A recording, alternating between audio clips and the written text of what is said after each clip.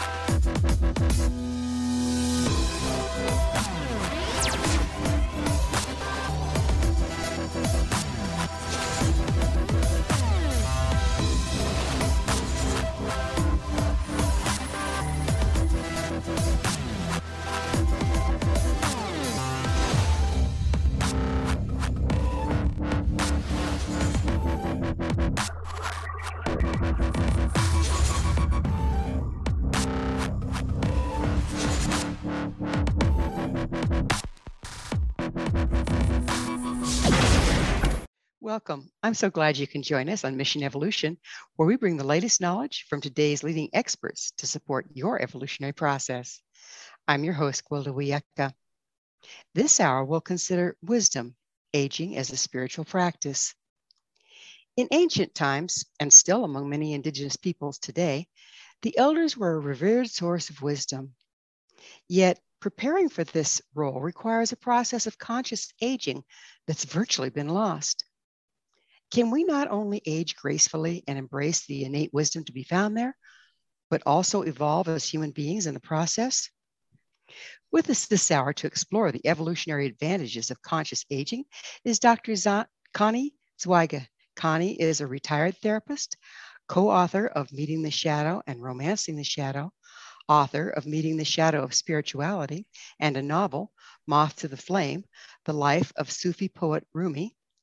Her new book, The Inner Work of Aging, Shifting from Role to Soul, extends shadow work into late life and teaches aging as a spiritual practice.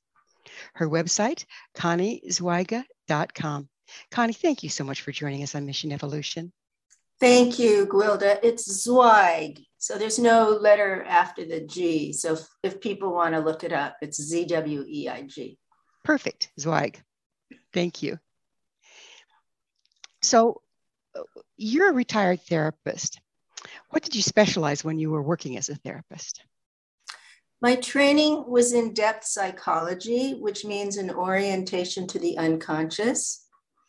So I ended up exploring the shadow, which was Carl Jung's personal name for the unconscious.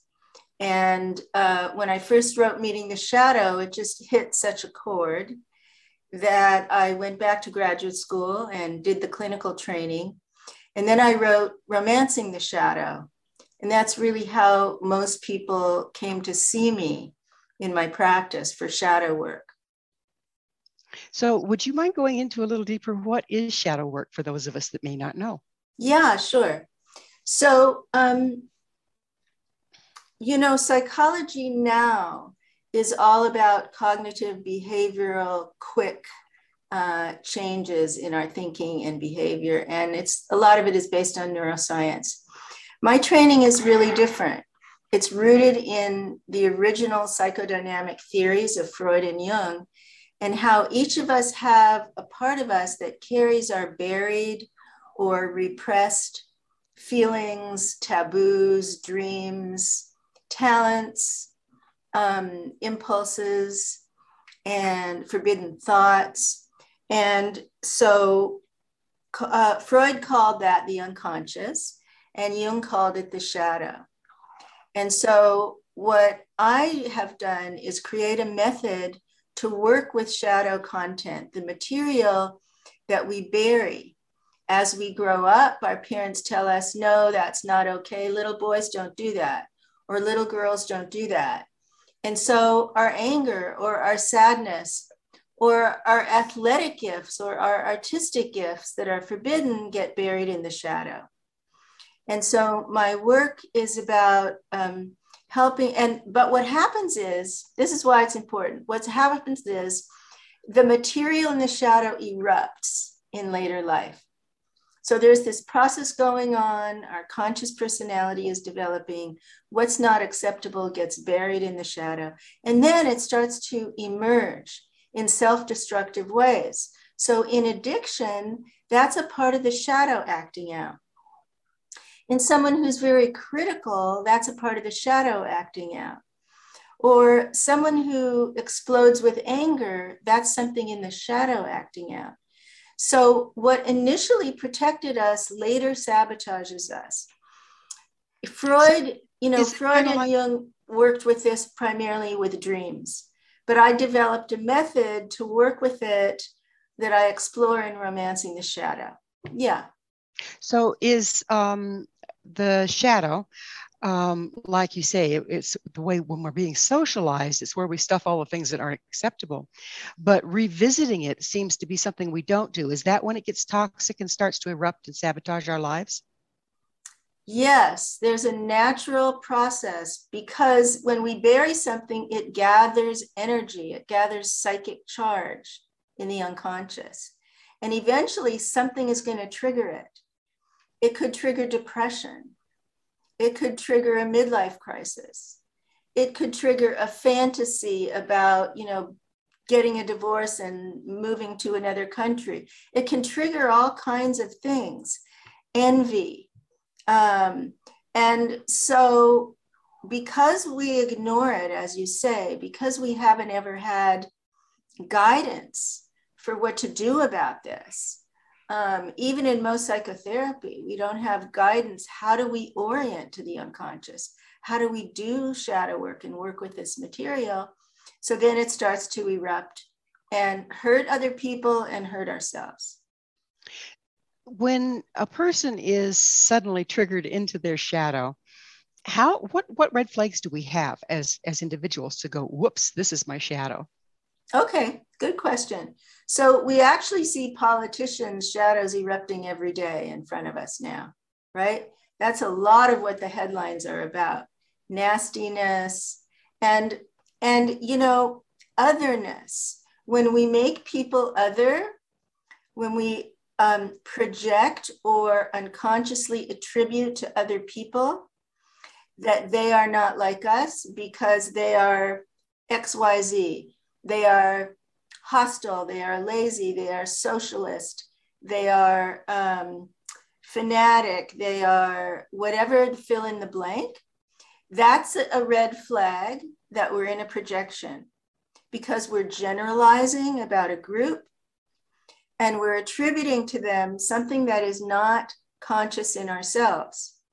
So let's back up just a little bit. And would you please describe what a projection is? Yeah, we unconsciously attribute something that we deny in ourselves to somebody else. So gotcha. I had a woman client who really denied her sexuality. She was disconnected from it. And she used to always say to me, oh my God, that woman is so seductive, or that woman is so addicted to sex, or that man is so, using women. And so she would see that outside of herself all the time because it was denied in herself. That makes perfect sense. So right. We are, rather than owning or looking at our own shadow, we're painting it onto somebody else. And that's a coping mechanism, yes? That's a coping mechanism, a defense mechanism. And because your framework is about evolution or development, if we allow that to remain that way, that's a part of us that's stuck in the unconscious. It's a part of us that's not developing.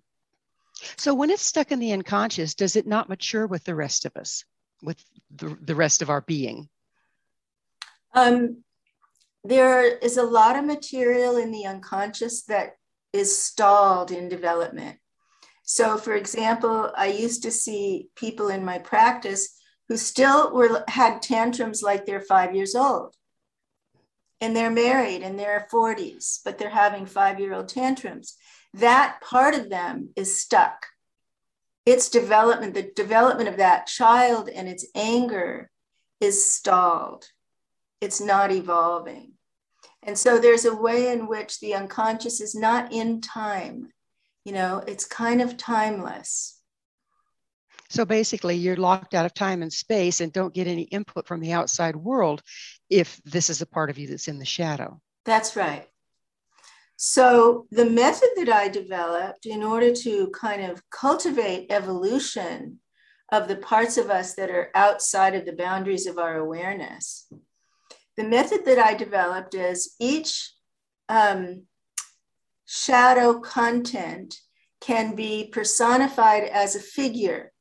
Because most of us see it as, oh my God, it's a shadow. It's just undifferentiated, amorphous blob, right? So we can't relate to it.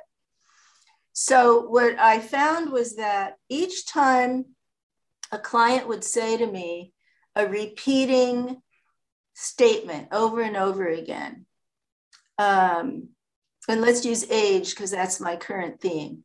Oh, that woman is too old to be doing that, or that man isn't acting his age, or that woman isn't dressing her age. So that repeating statement reflects a repeating thought inside that speaker. And that repeating thought pattern has with it repeating feelings and repeating bodily sensations. And when we can identify those three cues, then we can imagine that as an internal figure in the shadow, the ageist, for example, what I'm describing. I call it the inner ageist. And when we have that figure identified and we give it a name, guess what? Then there's something we can work with. There's something we can consciously identify, dialogue with, make a relationship with. It's not unconscious anymore. So by giving it a name that kind of applies to what it is and what it does, we've personified it in such a way that we can relate to it? That's exactly right. All right. Well, we're real close to having to go on to a break. When we come back from our commercial break, I'd really like to look at how does that relate to inner child work, or does it at all? But it is that magic moment. Connie and I will return shortly, so don't you go away. This is Mission Evolution. For more information or to listen to past archived episodes, visit www.missionevolution.org. Hello again. This is Mission Evolution, missionevolution.org. We're dedicated to unification and evolution of consciousness. With us this hour discussing Hello, this is Discover, and we take customer service very seriously. We know that if you have a question or concern about your credit card, that's a serious matter, and you need to talk to a real person about it. So we offer around-the-clock access to seriously talented representatives in the USA. Again, it's a serious endeavor. The only funny thing about it is Bob. If you call us and Bob answers, you're in for a treat. Get 100% US-based customer service and talk to a real person day or night. Discover. Exceptionally common sense. As an evolutionary tool is Dr. Connie Zweig. Her website, conniezweig.com. Connie, as promised, I was hoping to get into what's the difference between your method of giving names to different parts of our shadow and what it was coined as inner child work. So there's similarities and differences. It's a really good question. The inner child is an archetype. It's in every one of us. It's a blueprint. And Jung spoke about it as the divine child, the pure, innocent part of us. In the recovery movement, it became known more as the injured, wounded, abandoned inner child due to, the trauma that people experience as children. So the recovery movement had various methods for working with this archetype or this internal figure in order to reduce trauma, in order to make a conscious relationship with it, and then nurture it ourselves as adults. So as adults, we can actually reparent that part of ourselves. And that's what that focused on. And so my work is similar. It has a different dimension. And that is that when I teach shadow work, I also teach meditation or spiritual practice. Because when we want to face or when we want to encounter a difficult part of ourselves, like an abandoned child or an inner ageist, or an addict, or a jealous sister, or an angry teenager inside of us, then we want to be able to return to our center and use meditation to sit in awareness and be able to observe, have the inner space to observe that difficult figure coming up. And this is why I like to say shadow work is spiritual work. So when we can cultivate that internal space in meditation, we can watch it coming up and we can be less reactive and catch it maybe in a moment. Oh, there's my abandoned child, or there's my angry teenager. And how do I want to respond differently now? How can I slow down, not act out, not blame somebody else, and look at my inner world? And in order to be able to do that, we need a practice. And it takes time doing that practice to cultivate this internal observer and be able to watch our thoughts and feelings come and go, passing like clouds in the sky eventually. So does developing that inner witness and developing a practice kind of like give you a therapist in a therapy room, a safe space where you can meet with these shadow parts? That's a good analogy. Yes, it's like an internal space that's safe and that's in your control, so that if something is overwhelming you, you can stop. And you can use your inner resources and also some tools that I offer with shadow work in order to kind of process the feelings that come up with this character. One of the things that I noticed about inner child work is eventually it runs the risk of becoming a full-time babysitting job. The inner child didn't ever seem to mature, and the adult always had, now, little Susie, you're going to be okay. Constantly. What do you offer that helps evolve beyond that? Well, if we learn how to develop our own internal resources as an adult, it's not that the inner child grows up, but the inner child can be soothed. And so we can begin to use our own inner resources to soothe that part of us. So in Romancing the Shadow, that book is about relationships and shadow work. It's about friendship, intimate relationship, parent-child relationship, and how to use the method in that context. In my new book, The Inner Work of Age, it's really about how to face the shadows of old age, the parts of us that are in denial, uncomfortable, scared, worried, and don't want to grow old, and so can't actually accept that this is what's happening now. And so the same resources and the same spiritual practices can be used today as we're adults. So as you get older, as we get older, it occurs to me that we have inner children from being wounded as a child, but don't we have inner adults, shadow adults from being wounded as an adult? Is it a cumulative effect that as we get older and have fewer resources, start to really bubble forth? Every age that we've ever been is still alive in us. Every age. So it's not really, at some point in our lives, it's not about fixing them anymore.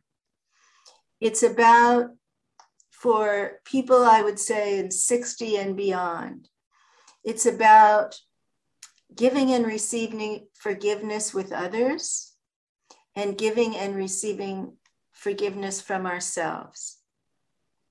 Let's talk a little bit about forgiveness. Why is that so important?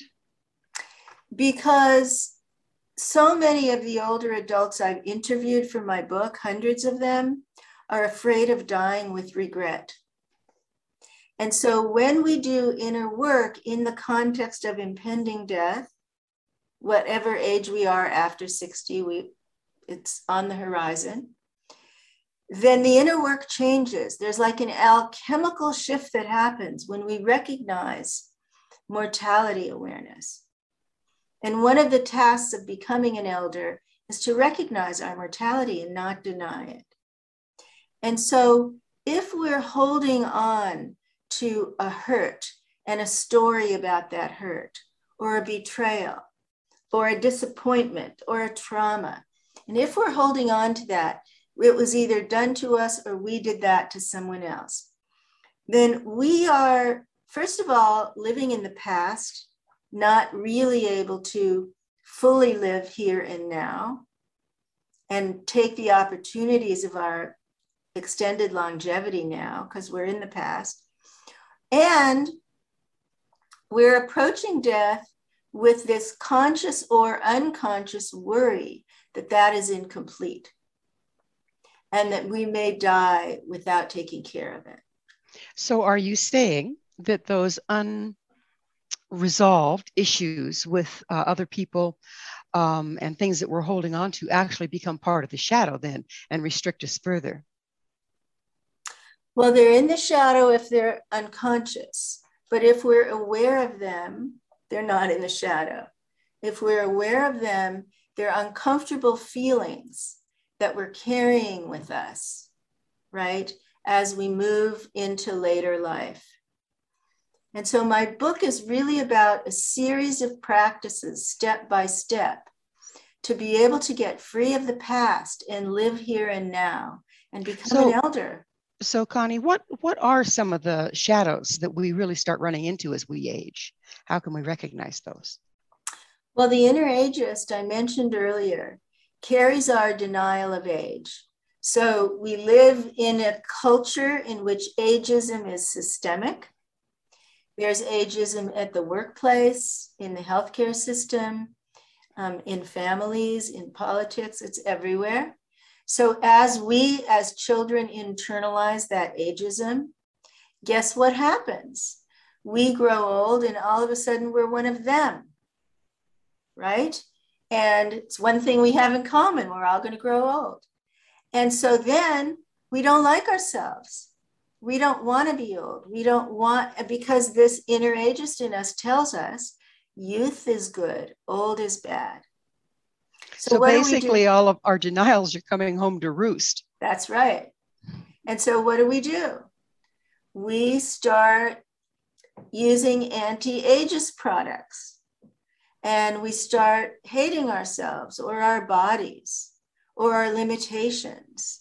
We resent getting ill. We resent other people getting ill and we have to do caregiving. And so there's this lack of acceptance, a deep lack of self-acceptance. That's a big shadow as we age. So does that very resistance to aging prevent us from embracing the gifts therein? That's exactly right. Yes. And there are tremendous gifts in this longevity. So let me go back to another shadow, because each of these shadows that I call inner obstacles can lead to a breakthrough and a gift. So for example,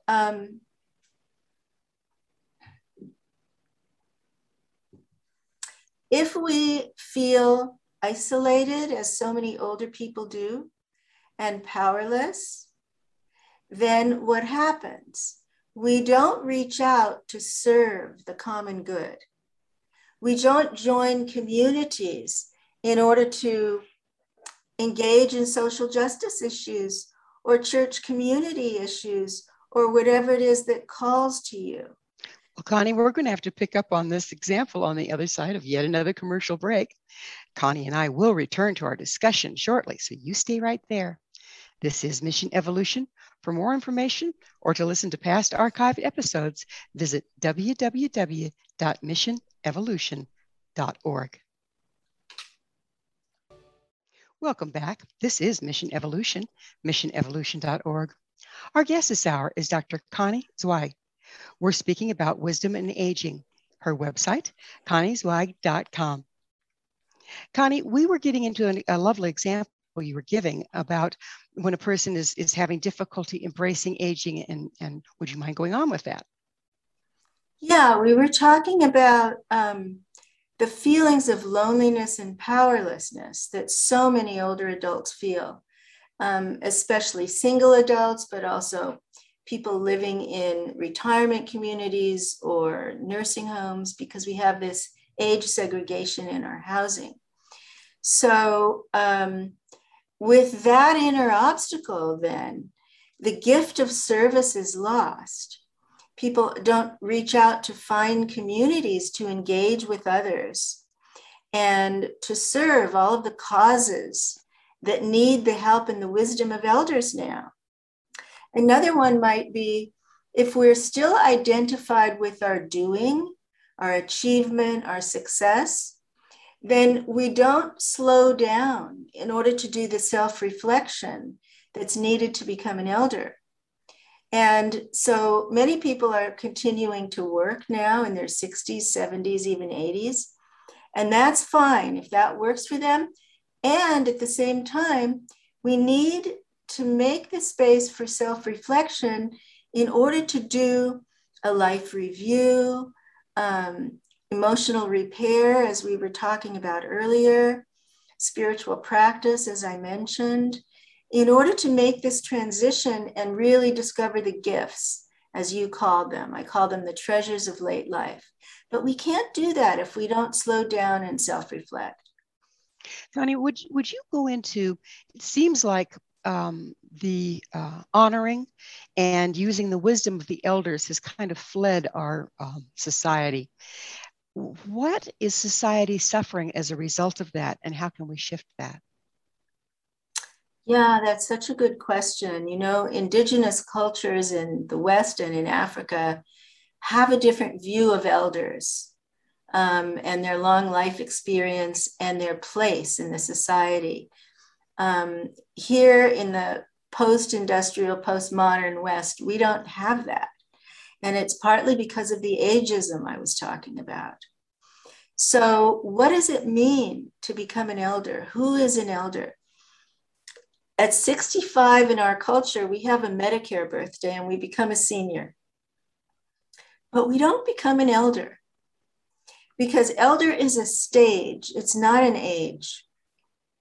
And by that, I mean, to become an elder requires a certain quality of self-awareness, a certain reflection on the question, who am I? And as we develop our self-awareness, and this is harder to do during midlife when we're empire building, but now we have time. We have time to do this inner work and time to do these emotional and spiritual practices. And so we can become an elder by completing that life review, doing that emotional repair, and doing spiritual repair work, looking at our deepest beliefs and what do we cherish? What are the practices that we can pick up now? And considering service. How can we create a legacy by giving back to those in need? How can we engage with something larger than ourselves?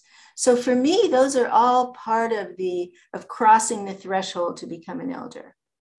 And that's something a person has to do themselves. It's not going to be honored them just because of their chronological age. Is that what you're saying, the difference between being a senior and being an elder? Yeah, it's a stage of awareness or development rather than an age. We all know older people who are closed-minded and bitter and regretful about the past. That's not an elder from my point of view. It may be a senior, could be 60, could be 85, could be a senior, but that's not an elder. You know, an elder has a heart of compassion and has really harvested his or her life lessons from the long life and looked at it and distilled the wisdom from it. That's an elder for me. And until we do that as seniors, we really don't have much to offer the younger generation. We're just trying to cling to our association with it rather than embracing the next step and modeling that for people. Is that also what we're looking at here? Well, I don't want to generalize and sort of put people down. I mean, there may be people who haven't done their inner work who are wonderful grandparents. And, you know, they could be modeling kindness to their grandkids.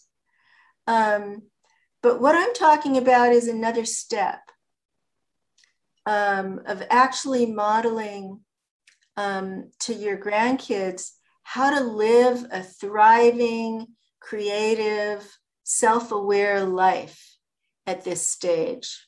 You know, my 10-year-old grandson is just so thrilled and proud of me with what I'm doing at 72 years of age. And so he's getting a model of an elder that I didn't have. I didn't have that with anyone in my childhood. And what happens is he internalizes that image of the positive inner elder, because the inner elder is an archetype like the inner child. It's in everyone. It's just not necessarily activated. And so I'm excited that I can offer that to him just by sitting with him. I don't have to do anything. I don't have to, you know, it's just like he's absorbing that from me. I like that you said that all the archetypes are present within us throughout our lifetime. They're just maybe not activated yet.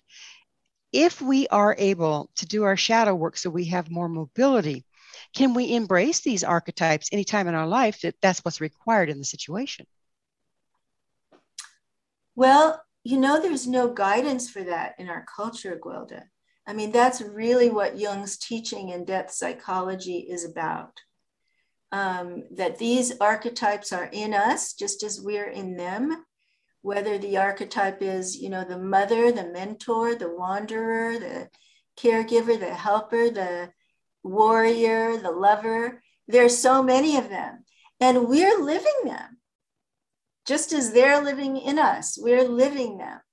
And it's extremely helpful to discover what archetypal story or mythic tale you're living. Because what happened for me when I discovered that is my whole personal story opened out into this large universal story, and it connected me to everyone else. So that's a beautiful practice. Yeah, the archetypes are a very powerful tool, are they not? For us, just like you were saying, to name your inner shadow, different parts of it. You can also embrace the archetype by naming it and finding it within yourself. Do you do that through a meditative practice as well? No, I do that in more through reading and contemplating. So for example, when I did my life review, which is a practice for this stage of life, I did my ego's life story, and then I did it with the template of the hero's journey. And I saw that all of the major moments in my life were in that archetypal tale.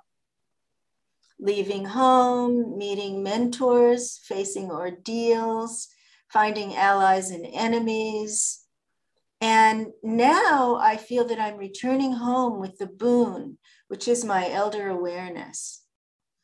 And so to discover that we live these larger stories can be very liberating. Otherwise, they're just kind of on autopilot and we're along for the ride. That's right. That's right. So as we start to embrace our mobility within the archetypes, doesn't it make us better able to handle any situation when we have the freedom to embrace an archetype that's more suited to the situation at hand? Well, I can give you another personal example of that if you want. Sure. We have a little bit of time left in the segment, so go right ahead. I discovered in my 40s, late 30s, early 40s, that I was living the archetype of Athena. And she is a Greek goddess who was born of her father's head, who does not bond with men, who is the holder of the city. And the more that I read about her, the more that I realized I was living her tale. I was an Athena woman. And then I met Neil and fell deeply in love, had this soul connection. And every time I would try to bond with him, Athena would show up as a shadow character and slash the intimacy. I want to be free. I don't want to be trapped. I don't want to be controlled. And so I call it romancing the shadow. I had to romance or work with Athena as a shadow character then, in order to allow her to recede and allow another archetype to move forward so that I could be with Neil and marry him and be a wife and a stepmother. Beautiful story. Unfortunately, I'm going to have to cut it at this point because it's time for another commercial break. Connie and I will be back shortly to continue this discussion, so don't you go away. This is Mission Evolution. For more information or to listen to past archived episodes, visit www.missionevolution.org. Welcome back. This is Mission Evolution, bringing together gifted people of service to the world. This hour, we're sharing thoughts with Connie Zweig. Her website, conniezweig.com. Connie, you were telling the Athena story and you were close to the end, but did you have something more to say to wrap that up? Well, just that each of us, Jung asked an interesting question. Are we in the archetypes or are the archetypes in us? So the archetype that I'm working with now is the wise old woman. And that inner elder or wise old woman is the fountainhead of the soul. She knows, she guides, she intuits, she mentors, she's connected to our spiritual essence. So when I talk about shifting from role to soul, she's that part of us who holds our spiritual connection. And I think these archetypes come and go at different stages of our lives, and exploring a connection to them can be really, really rewarding. While they come and go at different times in our lives, they don't necessarily come and stay or go and stay away, do they? I mean, so say, for instance, if I have my grandchildren over, I drop into grandmother. But if my son is here, I drop into mother/wise woman. So I don't mother him anymore, but I keep him under the wing. I mentor him when he asks. So these are available to us if we've processed enough to embrace them originally. Don't they become available to us to use all along? Yes, and I think there's a distinction between a role and an archetype. So you might step into the role of grandma or mother, or you might step into the archetype of it. And I don't know what your experience is. I don't know which it is for you. But when we step into a role, something contracts. Something narrows. And when we step into an archetype, it enlarges. The archetype holds us rather than a role which kind of tells us what to do. Does that make sense? It makes absolute sense. And I think that's the beauty, isn't it, of embracing an archetype rather than just playing a role. A role tells you what to do. An archetype gives you the wisdom to do it.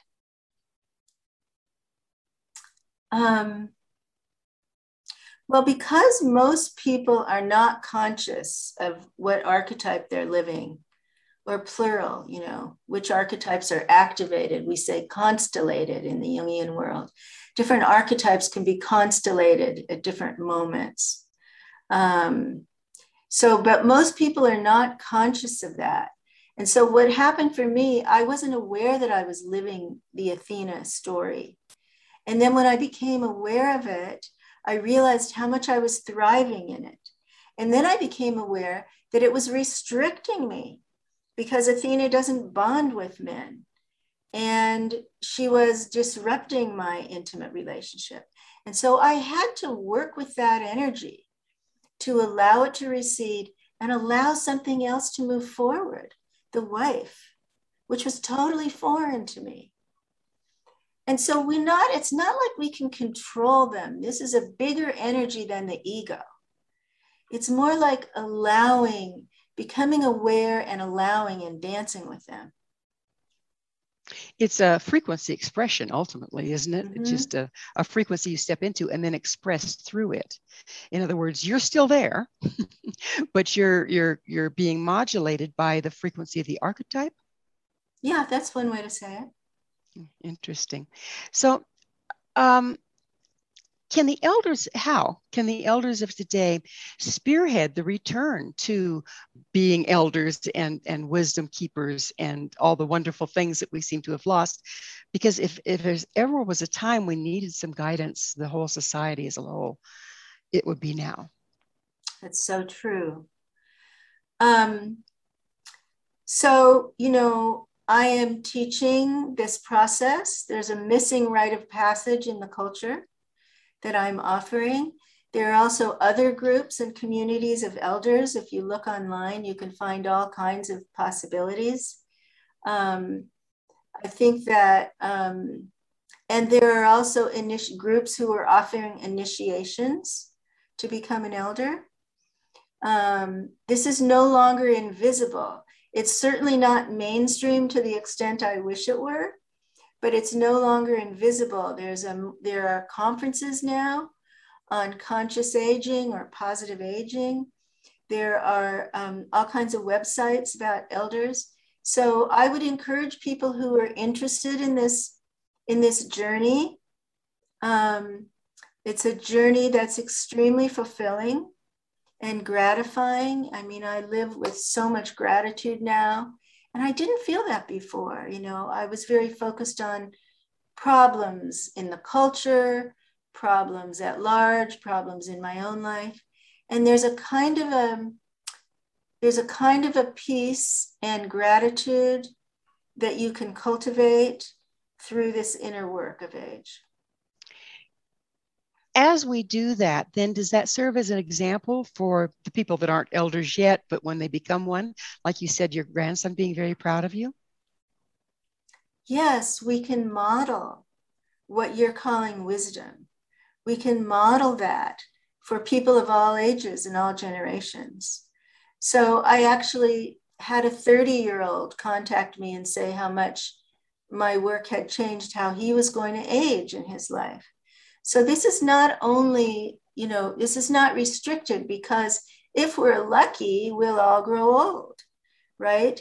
And now this extended longevity, we have as many days between retirement and the end of life as we have between birth and college graduation. That's never happened before in the history of humanity. It's unprecedented. So you mentioned aging as a spiritual practice.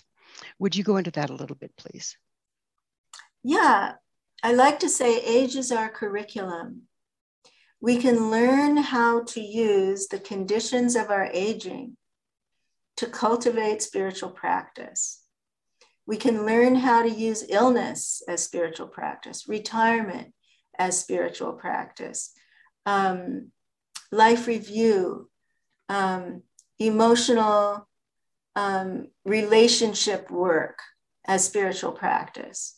And, all of the perennial traditions throughout time have taught us that the late stage of life is the time to turn within, to let go of the striving and the doing, to let go of identifying with the stuff, the possessions, the success, the self-image, and to turn within and to cultivate the wisdom of an elder.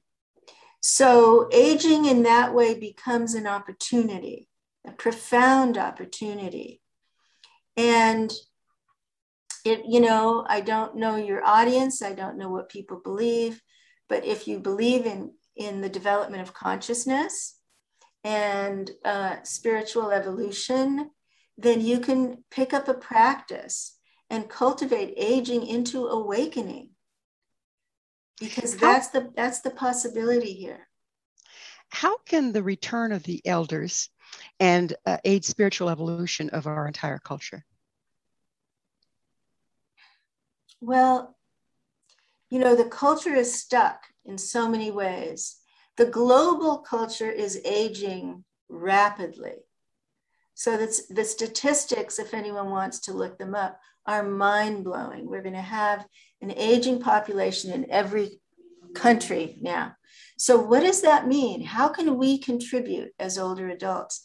How can we offer a legacy that leaves things better for the next generations?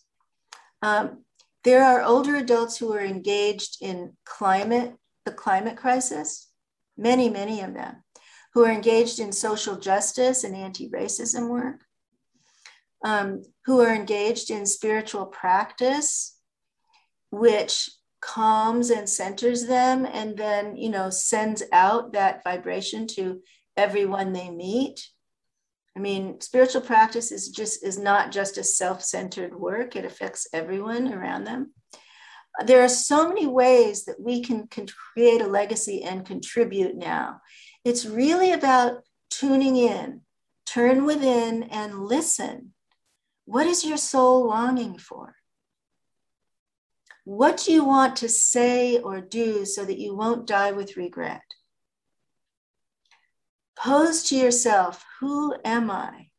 And see if you can make an internal shift from your doing to your spiritual essence, your soul, role to soul. See if you can take this time now to make that internal shift. And that will change your life, but it will also change the lives of everyone around you, because that's what you'll be modeling. You'll be modeling living as a soul, not as an ego anymore. Well, that was so beautifully stated, Connie. And unfortunately, we are out of time, but thank you so much for being on the show. Thank you. Our guest this hour has been Dr. Connie Zweig, a retired therapist and author of several books. Her latest, The Inner Work of Age, Shifting from Role to Soul. Her website, where you can find her book, no doubt, is conniezweig.com. This has been Mission Evolution with Gwilda Wiyaka. For more information or to listen to past archived episodes, visit www.missionevolution.org. Be sure to join us next time as this mission continues, bringing information, resources, and support to our evolving world.